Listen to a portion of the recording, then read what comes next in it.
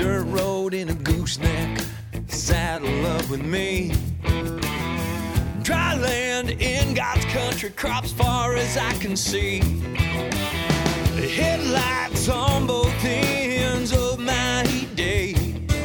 This country life is for me. Ride with us, HPJ.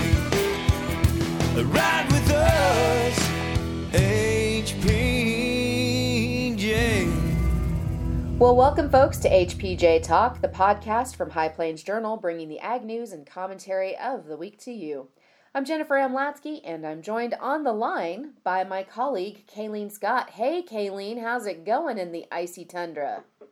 It's going. I just came in from outside and slid my way out to give the horses some hay, and the hay bale that was laying out there was covered in ice and it stuck to the ground, so I had to find a way to get it undone and get the horses some hay and make it back in the house in time for you to call me. Geez, oh Pete, I tell you what, days like this make me really, really glad that I don't have cattle. Because chopping ice in water troughs is no fun. Well, and my axe is in the back of my car because we've got cattle on stalks about 4 miles from the house, and so I chop ice occasionally on my way to work or way from work, and I didn't think I could get it out, so I had to find something else to poke a hole in the ice with. You know, at least you had an axe. My dad would just say, oh, go find the nearest T-post. That'll do. Yeah. Well, the T-post I used last night was frozen to the ground, so I had to find something else. You know, when I was a kid, I'd ask Dad, well, don't they want cold water? I mean, you just tell me to suck on an ice cube, you know? He's like, honey, that's not how it works for cattle and horses and livestock. That's not how that works. No, it's not. The cold water makes them colder, and they consequently don't want to drink as much. And at least horses, anyway. The cattle, they drink what they're going to drink. So. Yeah. Do you have any water heaters?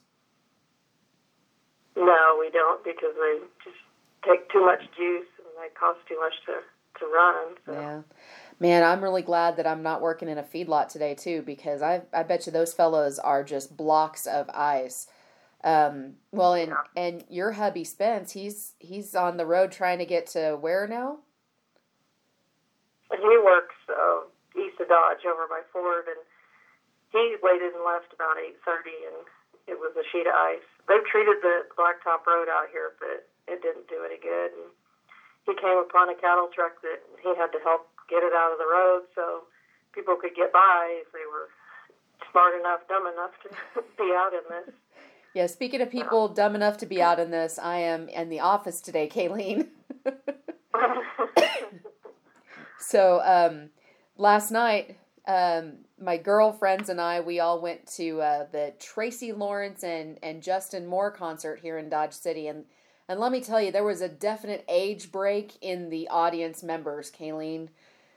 I'm sure.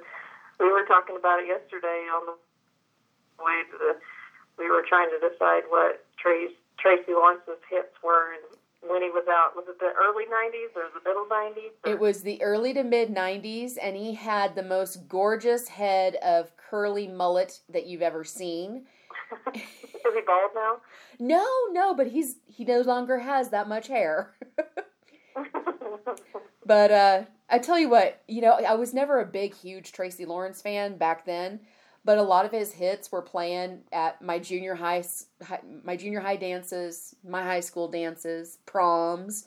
You know, you'd go out on a date and you'd go dancing somewhere, and you're dancing to a Tracy Lawrence song, and you could look around in the audience, and there were a lot of middle-aged people that were singing along to this stuff, and then you had the 20-something and unders that they remember it because that's what they got rocked to when they were a little baby. Nice. And then I started realizing, oh, holy crap, that's what my parents felt like if they went to a concert if they took us to a concert to see like Loretta Lynn or somebody along those lines.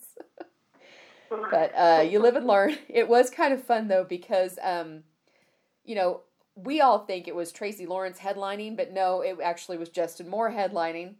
And I appreciate his music too, but I don't think I could have spotted him in public. Like, honestly, I don't know what that guy looks like, but I know his hits, so that's a good thing, right? Yeah, I couldn't. He's very talented, and his crew was working out some bugs on their show because they're just starting a tour. So that's all fine and dandy. But we get out of the concert. It started at 7 with an opening act, and we got out at like 11:30, and the parking lot was just a sheet of ice then. And I drove my girlfriends back to the house, and got myself back to my house. And I tell you what, that was just not fun. And this morning, I had some. Well, I'm not going to repeat the words I called him. Let's just say I didn't wave with all my fingers in my head. And he decided to pass me doing 40 miles an hour on one of the roads coming into the office that is a no passing zone in good weather. Yeah. Yeah, well, bless his heart. Well, hey, let's look at Did he widen the ditch? Yeah. You know what? I shook my fist at him as he drove by. No. So now I'm that age. Yeah. Not only do I remember Tracy Lawrence back when he had full head of hair, but I shake my fist at young whippersnappers that are hot rodding around on ice. Fit me for my walker today. Yes. Well, hey, there's been a lot in the news in agriculture again this week. It's rare that we get to have so much news, breaking news in ag. But we had the phase 1 of the China trade deal that was signed 2 days ago. Yesterday, USMCA, it passed the Senate and now awaits President Trump's signature. You listened in on some things about the phase 1 China deal with NCBA. What are some thoughts that you're hearing from the ground? The cattlemen seem really excited about it, and Jennifer Houston, she's the president of NCBA right now, and she's pretty pleased with the passage of the deal, and it sounds like they've worked pretty hard to get beef back into China and kind of grow the export numbers and just get those people over there the kind of beef that they want. You know, honestly, now is a time, if any, for beef to slip in and get some really good footholds established in China, because with that African swine fever decimating their swine herd, now down below 50% in just 24 months, this is the time to replace that protein with lean beef. Yeah, and it sounds like the Chinese people really like the corn-fed beef as opposed to a grass-fed beef that they're getting from Australia or South America. And with the fires going on in Australia, there's no telling what that's going to do to their beef market over there. Yep. That's sad. Sad, of course. I mean, we've been watching the fires in Australia. I've got friends down that direction that I've met, in various forms of my life, and watching that just breaks your heart. Wildfires of any sort just give you heartburn. Well, let's look at UMCA. It passed the Senate, and it's sitting on President Trump's desk for signature. I'm hearing some good positive vibes off of that. It's about time from a lot of farm organizations. NAFTA broke wide open trade with Mexico and Canada when it was passed in the early 90s. This new renegotiated trade deal, USMCA, it fixes some of the things that NAFTA left open. It's another phase. It's another step towards some really good trade deals. Wheat sees some benefits. They're going to see some of American wheat. Those guys on the border, when they take their wheat across to a elevator in Canada, it no longer gets treated as feed wheat grade, even if it's even if it would be graded differently in the United States.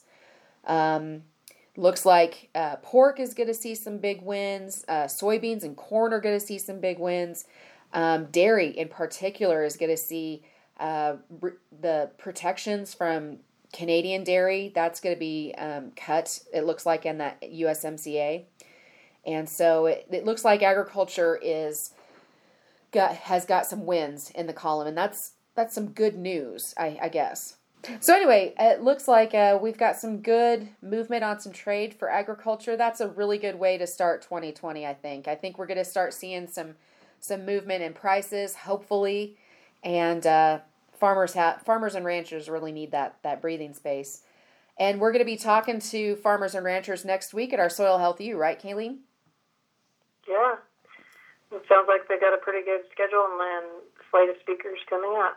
Yep, next week, January 22nd and 23rd, is our Soil Health U in Salina, Kansas. And if you haven't already registered, there's still time to register. You can find that information at hpj.com. By the way, don't forget, we've got Alfalfa U coming up fast in February. The dates are February 11th in St. George, Utah, February 18th in Gary, Nebraska, and February 20th in Dodge City, Kansas. Registration for Alfalfa U is free, and you can find that online at www.alfalfau.com. And it sounds like our schedules are packed at Alfalfa U, just like they are at Soil Health U, with good speakers for all those sites. We can't wait to see you at our events. If you all have a comment or a thought, drop us a line at hpjtalk@hpj.com and let us know, or you can call us at the office, 1-800-452-7171. Hey, and do us a favor and head over to iTunes or wherever you download your podcasts and leave us a review. Well, in this week's episode, we're going to bring you the stories you might have missed in the January 13th print edition, and Kayleen, of course, will have our markets. The wind and ice are still brutal out there, but the livestock got to be fed and watered. So while you head out to go chop some ice in water tubs, hop in that cab, turn up the heat, and ride with us here on HPJ Talk.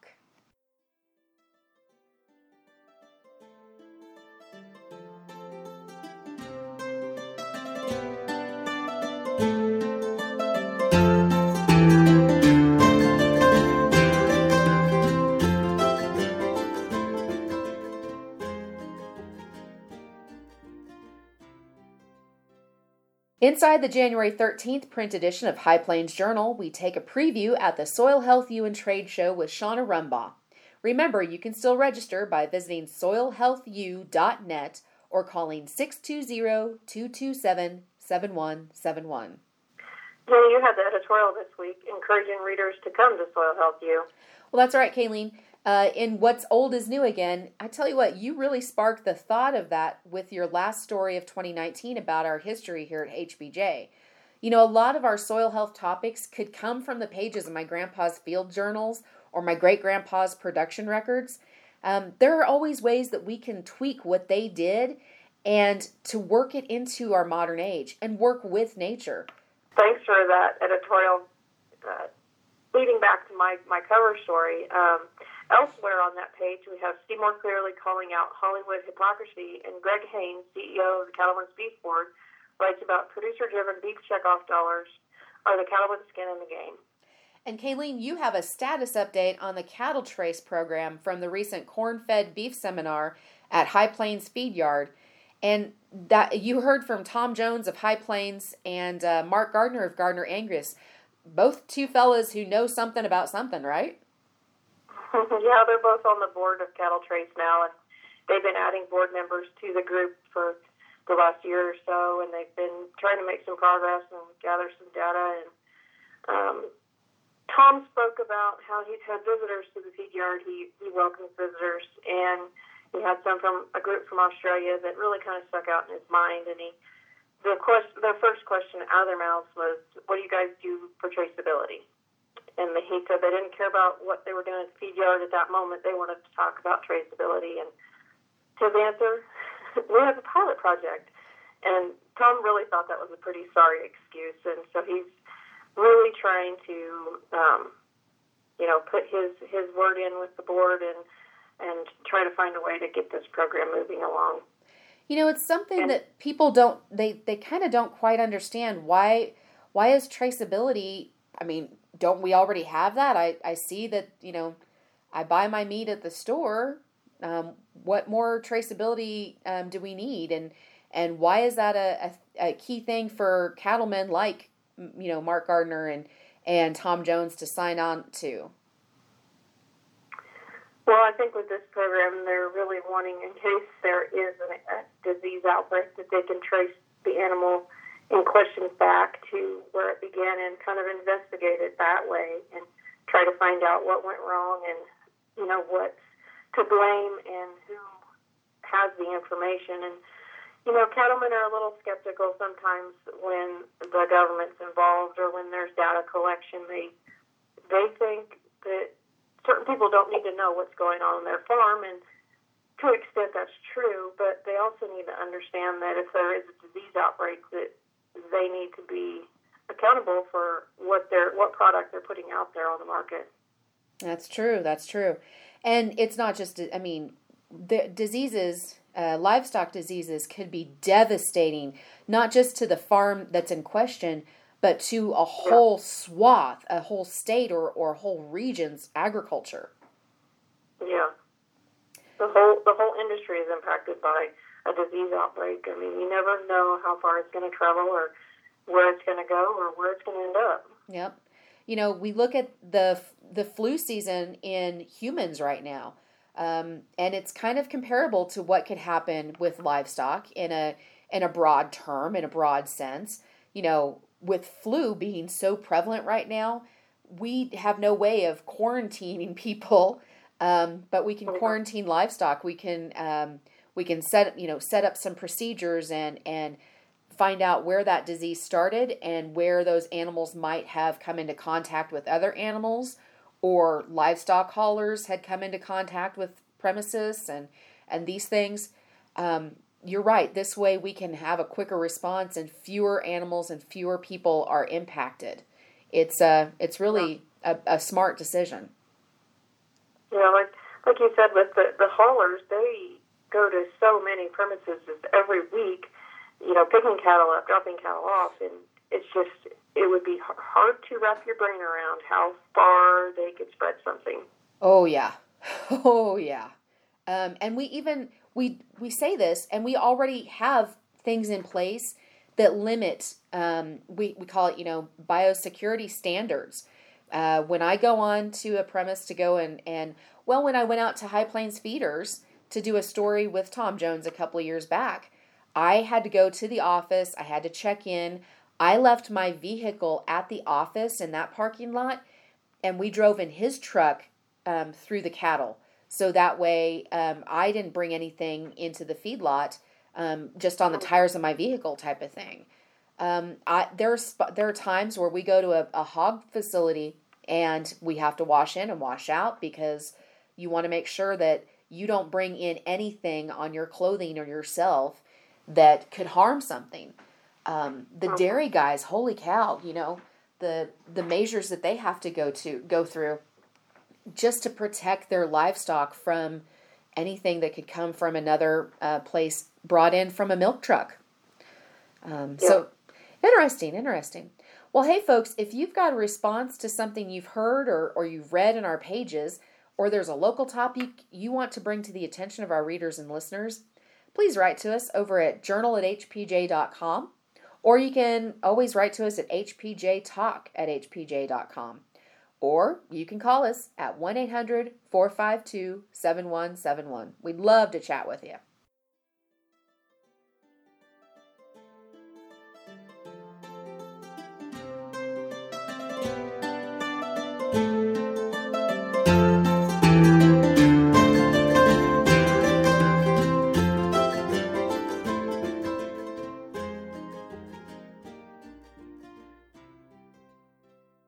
Here's a little excerpt from Monty Vanderveer's portion of the January 6th Kansas Corn School in Montezuma, Kansas. Monty is the Extension Ag Economist at the Kansas State University Southwest Research and Extension Center in Garden City, Kansas.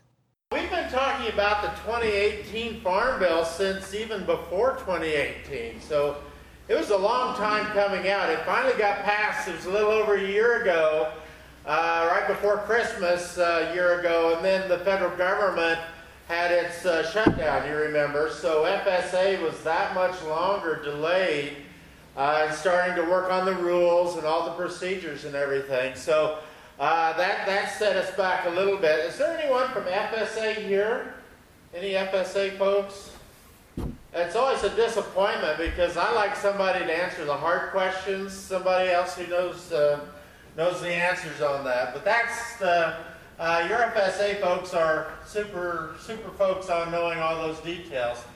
The Farm Bill, you know, we're interested in that first one, the commodity program, but it actually covers quite a bit of ground, right? There's 12 titles in the Farm Bill, I put this out. Where's Sarah? I was going to show her. There's actually research and extension. There's a title for us in there in the Farm Bill. Out of these 12, do you guys know which one has the most money allocated to it? Nutrition. Nutrition. It's nutrition. Where am I? There we go. Yeah. Nutrition, that's what we used to call food stamps, right? Now it's called SNAP, Supplemental Nutrition Assistance Program. And that accounts for about 3/4 of the money that's allocated under this bill. And so that political compromise or that political arrangement dates back even to the 70s. You may remember, I think Jimmy Carter was the first Farm Bill we had this arrangement. The idea was, how are we going to get urban representatives to vote for the money that goes to farmers?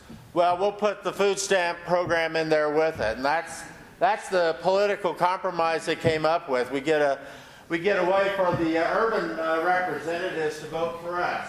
Now, if you look at the three major slices that represent the farm part of the program, fairly even divided between crop insurance, the commodity programs, and conservation. And I pointed out that research and extension just because that's our slice right there. That we're sort of the rounding error in that pie. But notice that now crop insurance is actually the biggest slice on the farm part of that pie. So that's made crop insurance another target for budget cutters and people who want to make some big reforms. If you step back and take a big look at the Farm Bill, you could probably call it a status quo Farm Bill. And that's mainly referring to this first point here, the commodity programs we had last time around, ARC and PLC, right? Those were kept in virtually the same form as we had last time. So ARC and PLC, and thank goodness we understand them a little bit better than last time around. But they're the ones that are still in place. Crop insurance came through protected, I think, in a little bit. It was targeted for several things. Remember, they were talking about income testing. They were talking about limits on the premium subsidies, remember? They were talking about getting rid of the harvest price option on revenue insurance. All of those things were voted down. But since crop insurance is such a big part of the Farm Bill pie now, it's probably going to have to fight those battles again in the future, would be my guess. Crop insurance is just a big slice of the pie now. Dairy had a kind of a tweak to their program on the cotton side.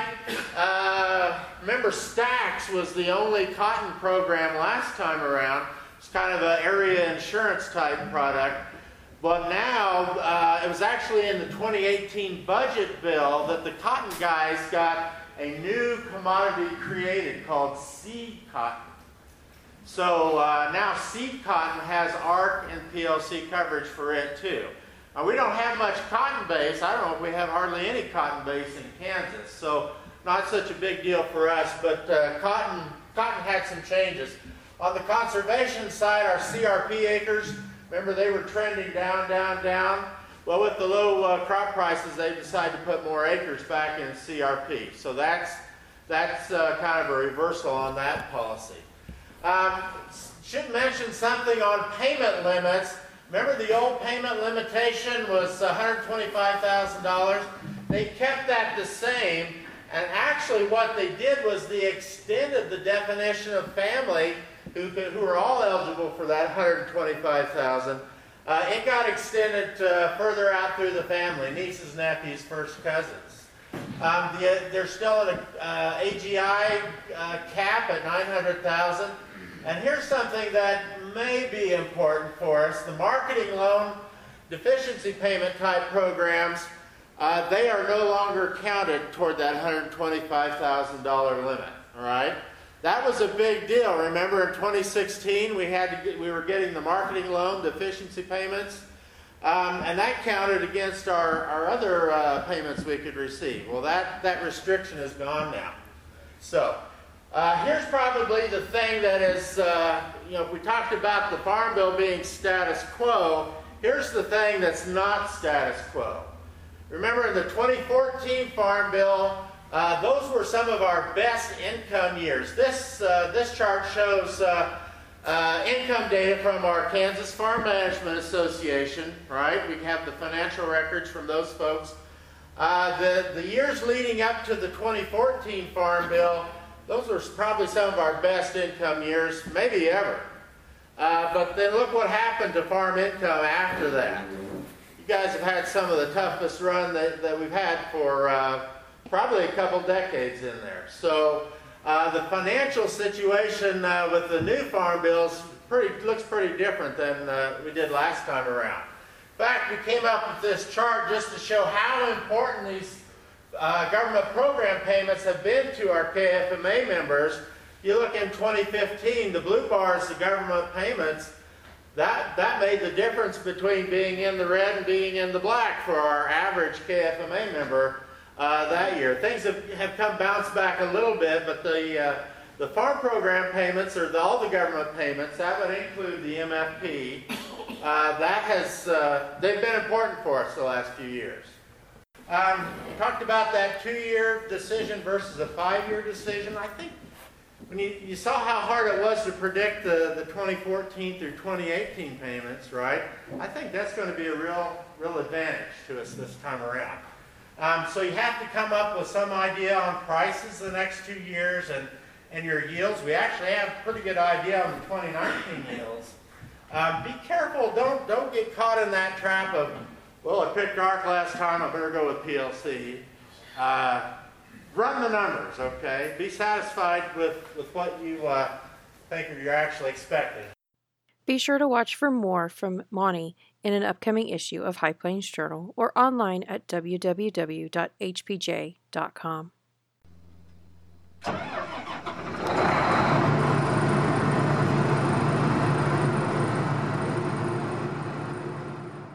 Your grain market prices from Dodge City's Pride Ag Resources on January 7th.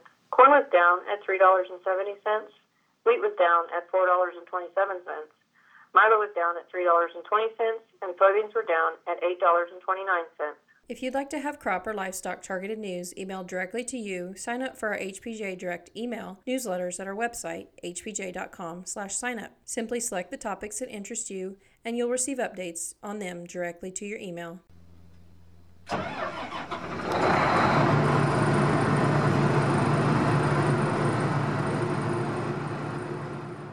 Be sure to watch for the soybean technology issue of High Plains Journal in your mailboxes January 20th with a story from our colleague David Murray at Waterways Journal. And look for additional content online anytime at www.hpj.com. Remember, you can subscribe for free to this podcast at hpj.com/podcasts. You can also find us on places like iTunes, Google Play, or wherever you download podcasts. Follow us on Twitter and Facebook at HPJ Talk for news and commentary throughout the week. We're also on Instagram. And you can always drop us a line at our email, hpjtalk@hpj.com. Thanks again for riding along with us, folks, as we bring ag news and commentary to you. And remember, as Dodge City's favorite lawman Wyatt Earp once said, fast is fine, but accuracy is everything. We'll see you on the trail. This has been a production of High Plains Journal, all rights reserved. Dirt road in a gooseneck, saddle up with me.